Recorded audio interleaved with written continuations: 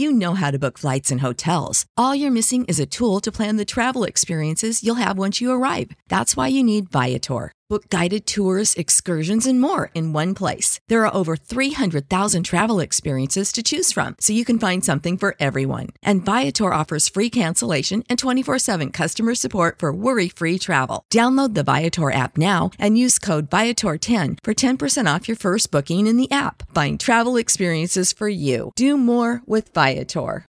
When you need mealtime inspiration, it's worth shopping Kroger, where you'll find over 30,000 mouth-watering choices that excite your inner foodie. And no matter what tasty choice you make, you'll enjoy our everyday low prices, plus extra ways to save, like digital coupons worth over $600 each week. You can also save up to $1 off per gallon at the pump with fuel points. More savings and more inspiring flavors make shopping Kroger worth it every time. Kroger, fresh for everyone. Fuel restrictions apply.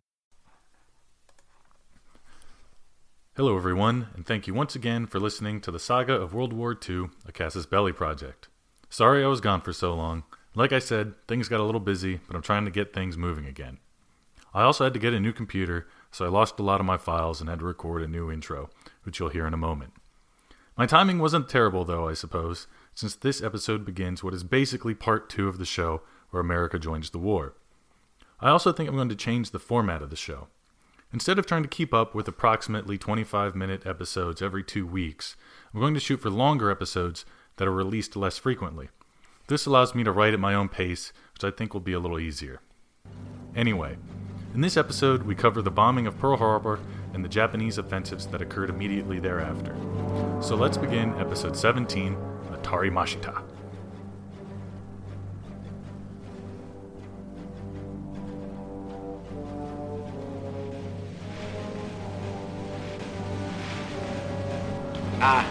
Have been astonished that Japan should in a single day have plunged into war against the United States and the British Empire.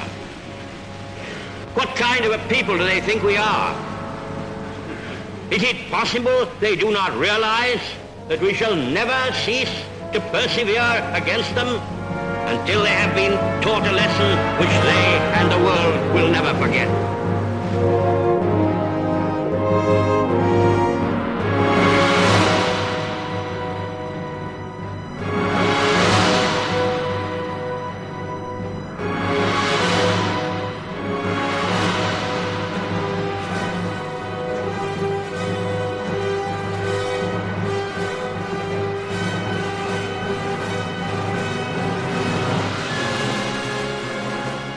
The Japanese loaded their bombs and fueled their planes. American officials continued to decipher Japanese cables and wonder what exactly they were up to. Late on December 6th, Eastern Standard Time, the first installments of a 14-part message began arriving in Washington. Intelligence deciphered them in real time and delivered them to President Roosevelt, who read them silently. He knew the Japanese intended war, but no one yet knew how that war would start. Many expected the conflict to begin with an invasion of the Philippines. That seemed the most likely course of action. The Philippine archipelago offered the United States a massive naval and air base in the Western Pacific and provided an ideal staging area. Regardless, he must have tossed and turned that night, waiting for the rest of the cable to come in and be deciphered. By 10 o'clock in the morning of December 7th, the last one of the Japanese messages came through. It was an ultimatum. If the United States did not meet Japanese demands by 1 o'clock Washington time, then they would cease diplomatic relations. Never before had the Japanese been so specific as to indicate the hour that they demanded a response. What the men in Washington did not know, could not have known, was that 1 p.m. Eastern Time corresponds to 7:30 a.m. Honolulu time, the moment at which the Japanese torpedo bombers would be dropping their first fish in the water. Meanwhile, the Japanese consulate in Honolulu continued to send messages back to Tokyo regarding the disposition of forces at Pearl Harbor. The fleet was moored at its usual positions in Pearl, no torpedo nets were set, and barrage balloons were absent. Unfortunately, the fleet was not docked in the deep water port of Lahaina, where depth would prevent recovery, and the carriers were at sea, but these were minor inconveniences. Lastly, no air reconnaissance was aloft, so the approaching fighter-bomber group would not be detected. General Marshall, Chief of Staff of the Army, having read the deciphered messages to the embassy in Washington as well, wrote out a warning to be distributed to all commands. Quote, Japanese are presenting at 1 p.m. Eastern Standard Time today what amounts to an ultimatum. Also, they are under orders to destroy their code machines immediately. Just what significance the hour set may have, we do not know, but be on alert accordingly. Inform naval authorities of this communication." End quote. The message went out as fast as possible, but was held up by unfavorable atmospheric conditions from getting to Hawaii. To speed up the process, the military signalmen decided to send the message by teletype via Western Union. After transcribing and redirected via San Francisco, the message finally made it to Honolulu at 7:33 in the morning. It was too late. Several hours earlier, the Japanese aboard Admiral Nagumo's ships had awoken and begun preparing for their mission. For the most part, the Japanese were well rested and prepared. They were confident and reassured by the soft music playing on Honolulu radio. The Hawaiian population was none the wiser to their machinations. Just to be sure, 2 reconnaissance planes were dispatched to retrieve last-minute information on the target. They were to break radio silence only with critical information regarding Pearl. Having found nothing out of the ordinary, the pilots never made a transmission and so remained undetected. Aboard the Akagi, Commander Fuchida awoke and dressed himself. He wore red under his pilot's uniform, so as not to alarm his men if he returned wounded. At 0550, all 6 carrier tops were abuzz with activity. The hum of 185 warplanes filled the air 220 miles northwest of Oahu. First, the Zeros were launched at 6 a.m., followed by torpedo bombers and horizontal bombers. Within 15 minutes, the entire first wave was aloft and circling the fleet. Once formed, they turned south. As the first wave flew away, the carrier crews worked frantically to bring the second wave above deck and prepare it for launch. Unbeknownst to Nagumo, one of his greatest fears was unfolding in the waters to his south. Japanese submarines had been probing Pearl for weeks leading up to December 7th, and he worried that one might approach Pearl and raise the Americans' preparedness for attack. Just that happened on the morning of the 7th. A Japanese midget submarine was caught trying to follow an American vessel into the harbor, but was discovered and promptly destroyed with depth charges. This was reported to Hire, but the message was confused and interpreted as yet another false alarm from jumpy sailors. Had the incident been reported properly and taken seriously, the fate of Nagumo's air fleet may have been much different. But once again, luck was on the Japanese side. That was not the only stroke of fortune the Japanese had that morning. The naval radar station on Oahu detected and reported an enormous signature approaching. The officer in charge simply couldn't fathom that what his operator was seeing was an enemy air fleet, though. Due to arrive that morning was a flight of a dozen B-17s, and he assured himself that was all he was seeing. This was the last chance the Americans would have to prevent disaster. At 0753, Commander Fuchida announced Tenkai, take attack position. Then he observed the island and confirmed that he had in fact caught the American fleet asleep and thus announced Tora, Tora, Tora. The attack began. At the Ford Island Command Center, Lieutenant Commander Logan Ramsey watched sailors hoist the colors when he heard the scream of a plane diving nearby. His temper flared. Who was flying so recklessly on a Sunday morning? At 0757, he got his answer when the percussion blast from the exploding bomb shook the command center. Commander Ramsey ran to the radio room and ordered the operators to alert all stations. Quote, "Air raid, Pearl Harbor. This is no drill." End quote. In the harbor itself, the battleships Utah, Nevada, Arizona, Tennessee, West Virginia, Maryland, Oklahoma, California, and Pennsylvania sat at their moorings. These 8 battleships were accompanied by 5 cruisers and 26 destroyers. As Lieutenant Jinchi Goto's plane dove for the Oklahoma, someone on board announced, "Man your battle stations. This is no shit." But there was precious little the men aboard could do before the torpedo bombers leveled off 60 feet above the water and unleashed their deadly fish. The first torpedo struck the Oklahoma's hull and sent a plume of water hundreds of feet into the air. Moments later, 2 more torpedoes struck her, sending the peeled open hull to the bottom. Behind her, however, the Maryland remained almost unscathed, suffering only 2 bomb blasts to her deck. Throughout the harbor, alarms began blazing, but the men aboard were already hard at work breaking ammunition out from locked boxes. With crowbars and sledgehammers, they broke off locks and pried open lockers, freeing their contents and passing them up above decks where they were fed into machine guns and anti-aircraft cannons. By 8:15, 5 Japanese planes had been knocked out of the air, but it was too little. Cries of "Atarimashita" rang out from the Japanese bombers. It's a hit! Torpedoes and bombs were erupting all over Pearl, and the message had gotten back to Commander Genda. He was elated. The attack was a massive success. The Pennsylvania, at dry dock, fought hard. She pumped out so much anti-aircraft fire that the Japanese bombers generally avoided her, only landing 1 bomb.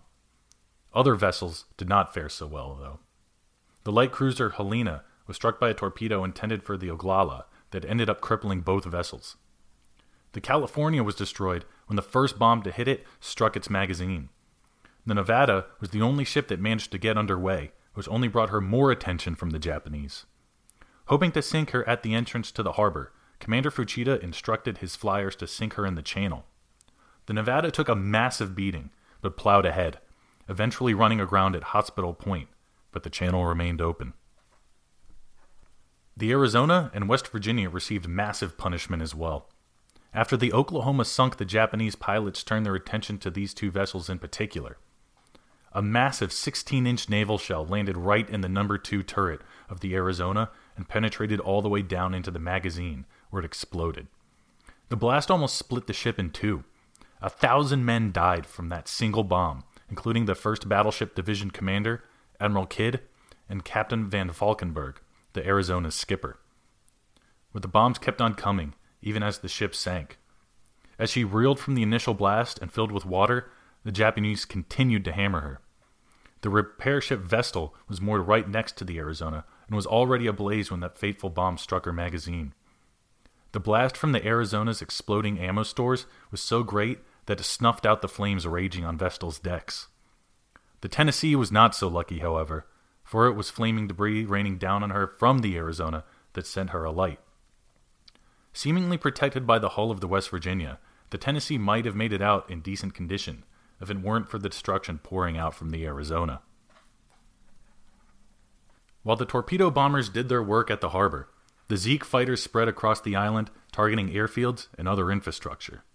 At Hickam Airfield, they pummeled the B-17s bunched together in anti-sabotage formation and destroyed the outlying buildings, including the enlisted barracks, where 35 men died in a single bomb blast. Compounding matters, that flight of B-17s from California was arriving. They had to not only fight their way through Japanese fighters, but also find places to land. They scattered across the island, landing wherever they could, and remarkably, not a single one was shot down. The scene at Wheeler Airfield was almost identical. Planes parked tightly in neat rows. Japanese bombs and bullets tore through them, and American anti-aircraft gunners only began shooting after the damage was done. A few American aircraft managed to get aloft across the island and shot down 4 Japanese aircraft, but that was hardly a dent in their combat power. Then the second wave arrived. When the second Japanese wave of 167 aircraft arrived at 0900, the scene at Pearl and across the island was chaotic. Fires burned and smoke billowed, making targeting difficult.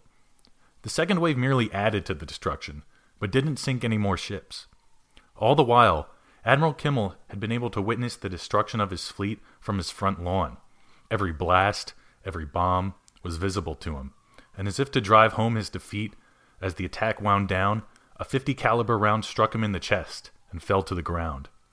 He picked it up and said to Commander Curtis standing next to him, "It would have been merciful if it had killed me." All told, 4 battleships were sunk and 4 were damaged.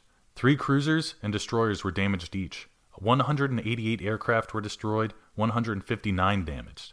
2,300 men were killed, 1,100 wounded, along with 68 civilians killed and a further 35 wounded. In return, the Japanese lost 29 aircraft with 64 men killed. Pearl Harbor was a massive success, but the Japanese had made some surprising oversights.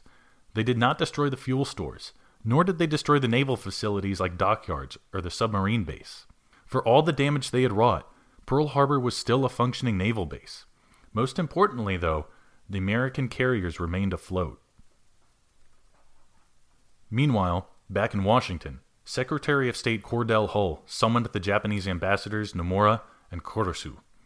The meeting was supposed to take place at 1 o'clock local time, as the Japanese message had stated, but the Japanese diplomats had more difficulty deciphering their own messages than the Americans, and so didn't arrive in Secretary of State Hull's office until nearly 2 o'clock in the afternoon, well after the attack on Pearl Harbor had already begun.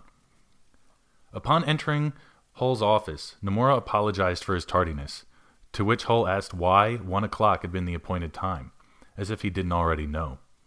Nomura handed Hull the note, which he already knew the contents of, thanks to American signals intelligence, and went through the motions of reading it. He set the note down and proceeded to chew out the Japanese emissaries. When they attempted to speak up, he put his hand to silence them, then ordered them to leave. The next day, President Roosevelt addressed Congress in his famous Day of Infamy speech. At the end, he implored Congress to declare war on the Empire of Japan. Remarkably, it was not a unanimous vote. 1 congressman dissented. Suddenly, America was no longer a divided country, reeling from the tail end of a depression, but instead a nation unified by fury.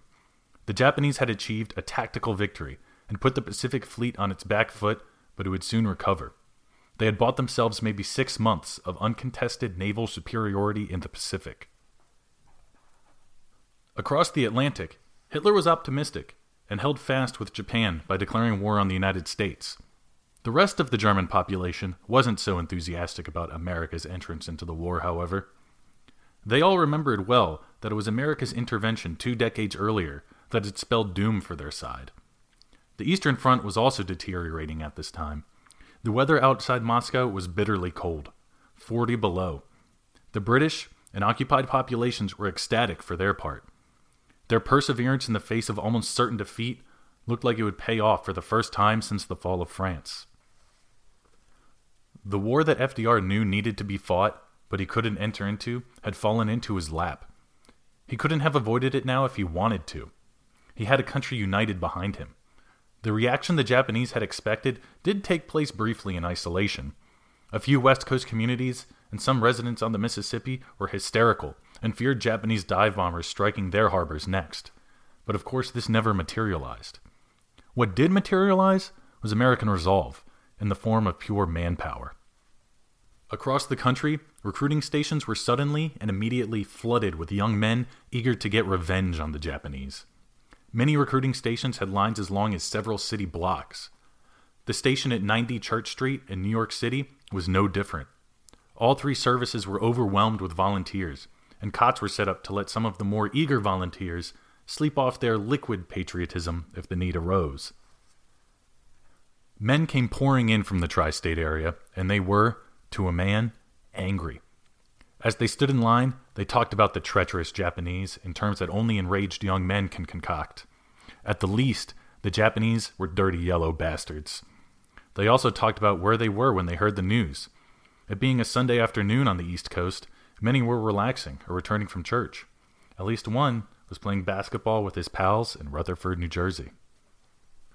Robert Lucky Lecky was the sports writer for the county newspaper and was preparing for his 21st birthday only 2 weeks away.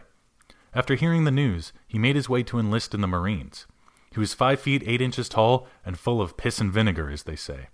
So he was surprised to learn upon arriving at the Marine Corps medical screening that he was medically unqualified to serve. He was uncircumcised. He returned 4 weeks later, still bandaged, but healing and ready to go. The Marines put him on a train loaded down with other new recruits bound for South Carolina. As they traveled south and loaded more men aboard, the soon-to-be Marines were in high spirits, despite the awful conditions. Their joviality ceased when they arrived at Parris Island, though, and met their hulking martinet of a drill instructor. Sergeant Campbell, like all the drill instructors at Parris Island, had only 6 weeks to take this ragtag group of men from across the East Coast and turn them into Marines, and he took his job seriously. He marched them everywhere, all the time. He punished them mercilessly and drilled them until their feet bled, but he was doing his job. At the rifle range, he and the rest of the non-commissioned officers had to teach them to shoot. Lucky recalled that the Southerners seemed to shoot with ease, and Northern city boys had a terrible time of it, and the drill instructors sought to correct that with a flood of curses and oaths. He had never heard such a cacophony of obscenity and profanity, weaved together with such skill and in so many creative ways. Of course, blasphemy was an integral part of any good ass-chewing, and the religious men could do nothing but clench their teeth and tighten their fists when they heard it. There was one word in particular, though, that stood out among all the rest as chiefest of all curses.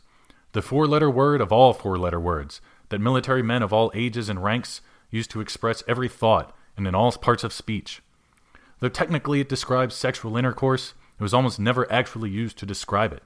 Instead, it could be a verb, noun, adjective, or even conjunction.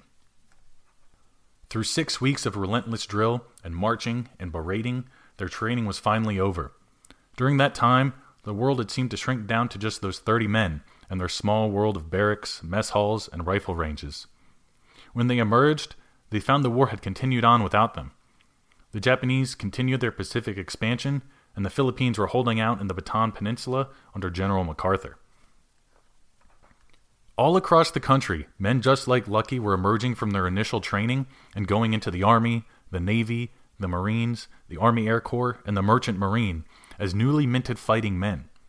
Some would serve in the Pacific, others in Europe or in the Atlantic convoys or in Southeast Asia. Lucky, himself a prolific author who wrote many books about his experience in the Second World War and was portrayed in the HBO miniseries The Pacific, may have run across one Frank G. Lyons of Brooklyn, New York, who was enlisting in the Navy and was 20 years old in late 1941. He would go on to train in Florida as an underwater demolitions expert, the much vaunted Frogman, and eventually land in Okinawa. That was still many years off, however. Immediately, the Japanese continued their onslaught in the Pacific. At 4 a.m. on December 8th, the Philippine command learned of the attack on Pearl Harbor and set to a counter-raid. They floated the idea of flying the 35 B-17 Flying Fortresses in Manila to Japanese-occupied Formosa. The raid never materialized, though. After 8 hours of dithering and trying to get permission from MacArthur, a Japanese air raid arrived and destroyed the tiny Far East Air Force. Of the 35 bombers, 18 were destroyed outright. A raid on Formosa would have probably been a disaster anyway. The Far East Air Force lacked fighter escorts entirely, and the Formosa garrison was strong and ready for a raid from the Philippines, which was still an American protectorate at the time. Years later, MacArthur said that if he had received word that his subordinates wanted to raid Formosa, he would have denied it anyway. The land forces in the Philippines, under MacArthur's command, were still impressive though, at least on paper. He had at his disposal 31,000 American troops, 12,000 Philippine scouts, and the 100,000-strong Filipino conscript army. Of this force, only the 31st Infantry Regiment was actually combat-ready, though. The first Japanese landings began on December 8th, only hours after the raid on Pearl Harbor.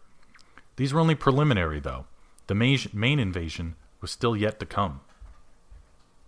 That same day, the Japanese attempted to invade and occupy Wake Island, a small atoll about halfway between Hawaii and the Philippines. The island was held by the 1st Marine Defense Battalion, composed of about 450 men. On the morning of December 8th, the Japanese launched an air raid consisting of medium bombers to destroy garrison aviation, which ended successfully, leaving only 4 Marine aircraft serviceable.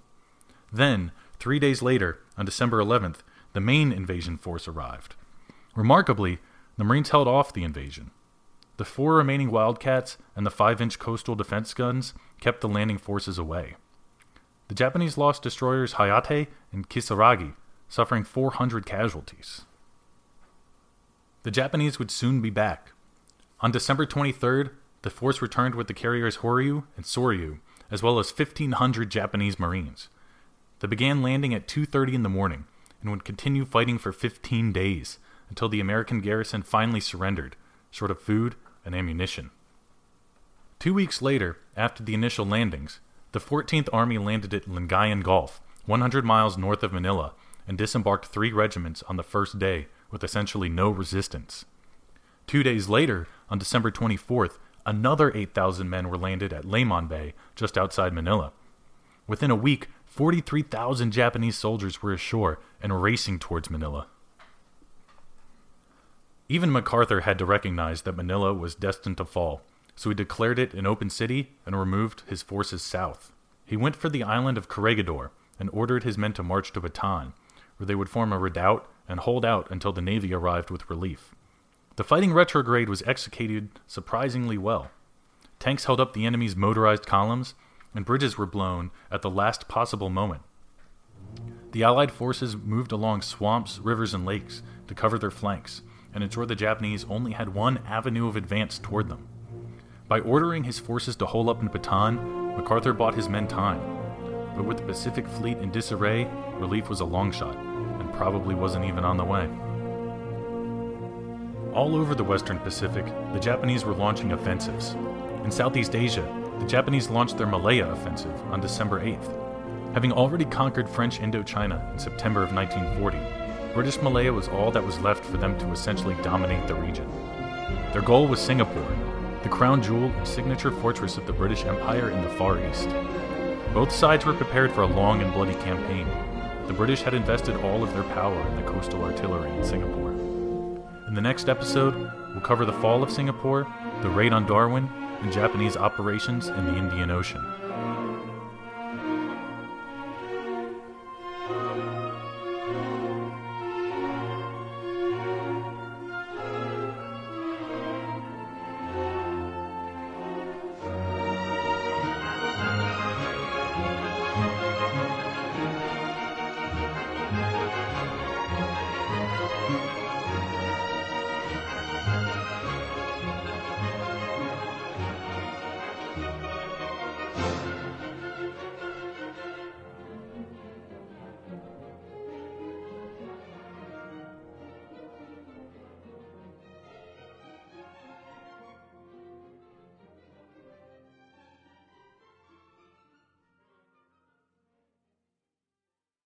You know how to book flights and hotels. All you're missing is a tool to plan the travel experiences you'll have once you arrive. That's why you need Viator. Book guided tours, excursions, and more in one place. There are over 300,000 travel experiences to choose from, so you can find something for everyone. And Viator offers free cancellation and 24/7 customer support for worry-free travel. Download the Viator app now and use code Viator10 for 10% off your first booking in the app. Find travel experiences for you. Do more with Viator. When you need mealtime inspiration, it's worth shopping Kroger, where you'll find over 30,000 mouth-watering choices that excite your inner foodie. And no matter what tasty choice you make, you'll enjoy our everyday low prices, plus extra ways to save, like digital coupons worth over $600 each week. You can also save up to $1 off per gallon at the pump with fuel points. More savings and more inspiring flavors make shopping Kroger worth it every time. Kroger, fresh for everyone. Fuel restrictions apply.